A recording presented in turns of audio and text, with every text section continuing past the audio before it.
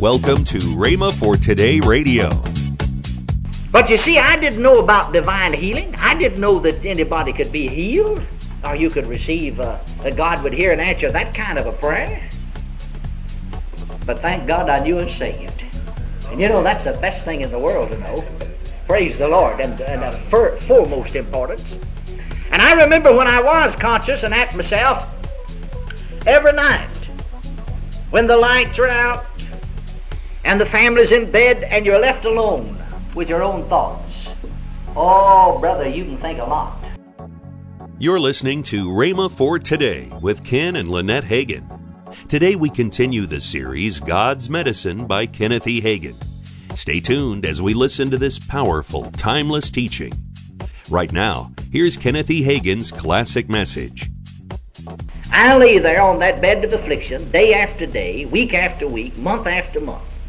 And I for a long while, I wondered what is wrong with me. I knew something's wrong with my heart, but my body would become, I knew it was partially paralyzed, and there would be times until that I could see a glass of water on the table beside my bed, nobody in the room with me. And I'd wonder, now why can't I want that glass. Now why can't I get that? And after concentrating on the fact, sometimes for 40 or 45 minutes, I want to move my right hand, I would eventually be able to move my hand over there to that glass, but I couldn't pick it up. And I knew it had been 45 minutes because there's a clock right down in front of me on the chest. And I couldn't move my hand back. I'd just leave it there. And sometimes my hand would lay there for 30 or 45 minutes, and I'd concentrate on the fact I want to move my hand. But I could never pick up the water. I moved my hand back eventually onto the bed. But I had little or no use of the lower part of my body, and so one of the doctors said that I was bordering on total paralysis and would become totally paralyzed. Now there were times of 3 weeks at the time. I have my grandmother and my mother's word for this, because really, to me, I wasn't at myself well enough to know just how long it had been. I thought it had been just a little while, maybe 10 minutes. But they tell me it had been 3 weeks. I didn't know anything. They turned me on a sheet. They fed me like a baby. In fact, I was just as helpless as a baby. I do know this, that some of my conscious moments are more conscious. Let me put it that way. I never was just exactly as many of these times fully conscious for weeks at a time. But I do know this, that I came to the place that I could barely hear, when I seemed to know something. These other times I never heard anything or saw anything or knew anything.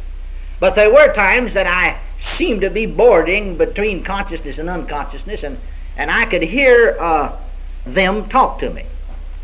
And they told me later that they put their mouth down to my ear and shouted at the top of their voice, and I could barely hear them. To me it was as though they were a block or two away, and I could hear the sound of the voice but couldn't distinguish many times the words. And then I couldn't talk to them. Once in a while they said they'd put their ear to my mouth and they'd get a word. Actually my tongue and lips were mouth partly paralyzed, and I couldn't get it out. Then they'd tell me that they'd put their nose, their face right down to my face, and I can remember their nose almost on my nose, and it looked to me like I could see their face a block away. It's way out yonder. But they said that they'd ask me if I could see them, and I'd shake my head a little bit. And I had many such experiences like that. There's just sort of between, halfway between the realm of reality and unreality, really, of consciousness and unconsciousness. I was saved the very first night that I became bedfast, actually. My spirit left my body and went down to the place that we call hell, and I saw that place. And I began to pray, and I gave that testimony the first night, and was born again. But I want to say this, friends, even when folks are unconscious, as far as this world's concerned, you are not unconscious when it comes to the mental and the spiritual realm. At those times, they tell me, I remember of communing and praying and talking to God. I remember that His presence was so near to me. Praise God. I said, praise God. Amen. Praise the Lord. Because you see, the spirit never dies. And the spirit of man is the part of man that's like God. He does have a soul, all right, and he lives in a physical body.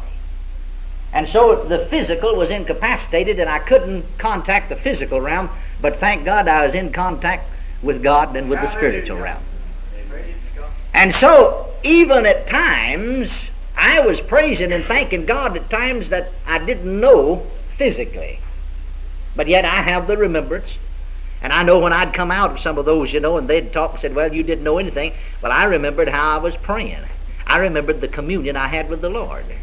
And it was rich and sweet and wonderful. But you see, I didn't know about divine healing. I didn't know that anybody could be healed, or you could receive, that God would hear and answer that kind of a prayer. But thank God I knew and saved. And that's the best thing in the world to know. Praise the Lord, and of foremost importance.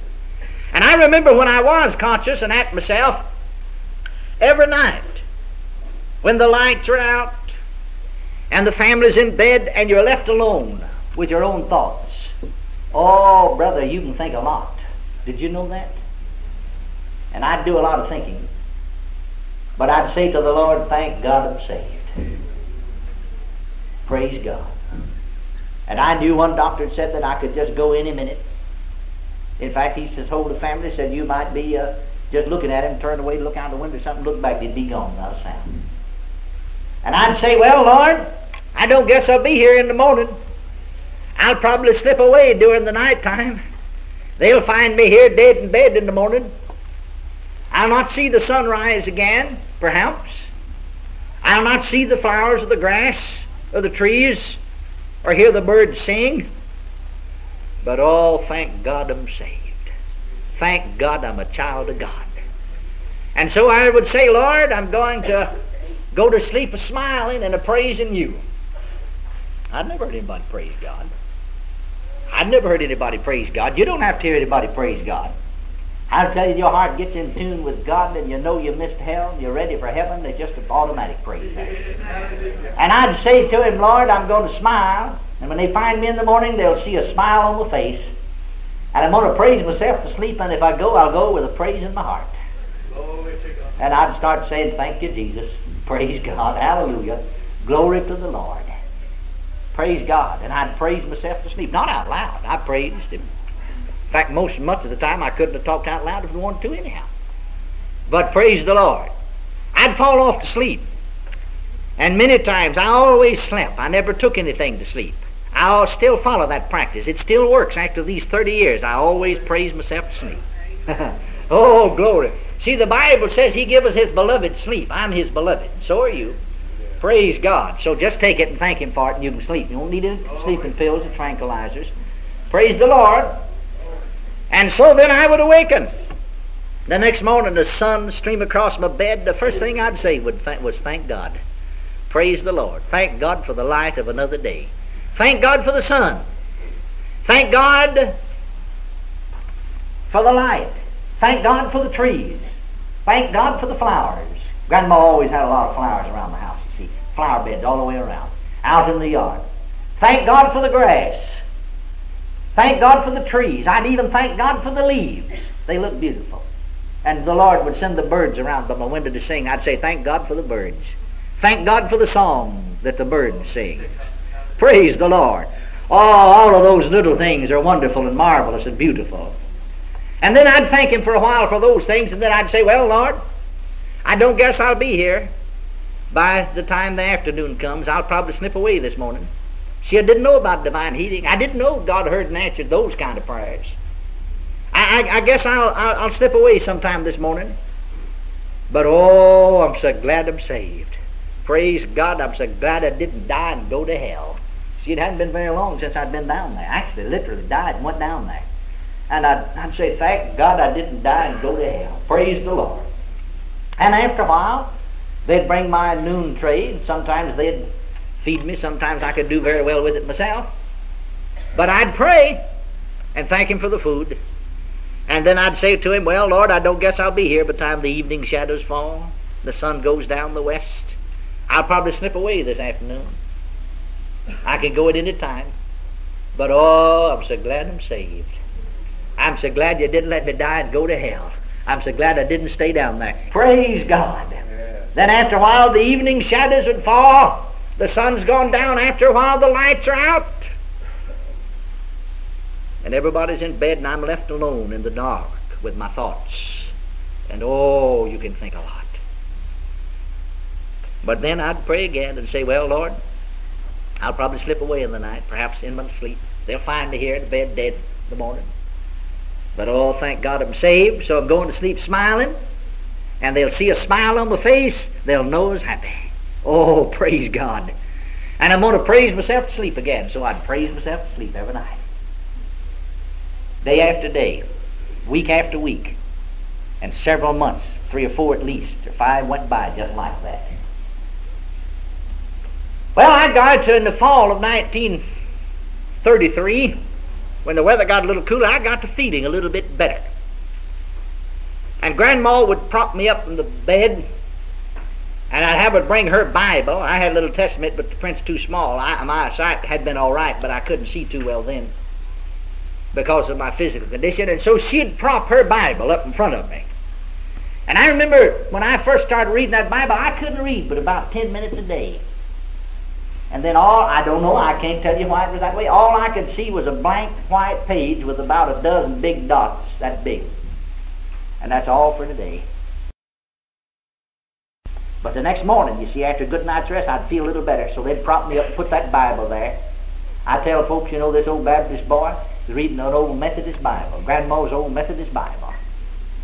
Praise God. And I got through Matthew, and I got down to Mark.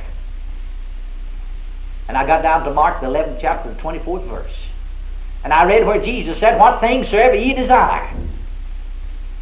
Now, folks, I'm going to tell you the truth about it. I know salvation's the most important thing that could possibly happen to a person. That's true. But you can't possibly understand what a desire a person could have for health and for healing and for life. Who had been sick and afflicted all their life. Never had a normal childhood. Never ran and played like other little children. Never had a well day in their life. Why, the greatest desire of my heart was to be well, to be healed, to be healthy. And here Jesus said, what things soever ye desire. When ye pray, believe that you receive them, and ye shall have them. Now I want to tell you, it was like somebody turned a light on in my room. I didn't know then that the Bible said the entrance of His words giveth light, or I'd have known what it was. I didn't know then that the psalmist said, thy word is a light unto my path and a lamp unto my feet. But I'll tell you, without knowing the word, I had the experience. You're listening to Rhema for Today with Ken and Lynette Hagin. Call now to get this month's special offer. Backed by popular demand, it's Lynette's Bargain Bag, and it features resources all about healing. The Healers in Your House Slimline Book, 7 Hindrances to Healing Mini Book, the Executing the Basics of Healing Book, all 3 by Ken Hagin. Plus, Keys to Scriptural Healing Slimline Book, and the book God's Word on Divine Healing, and Healing Faith on CD by Kenneth E. Hagin. All for the incredible bargain price of $19.95. Call today. Call 1-888-FAITH-99. That's 1-888-FAITH-99. Or if you prefer, write Kenneth Hagin Ministries. Our address is P.O. Box 50126, Tulsa, Oklahoma, 74150. Don't forget, for faster service, order online at rhema.org.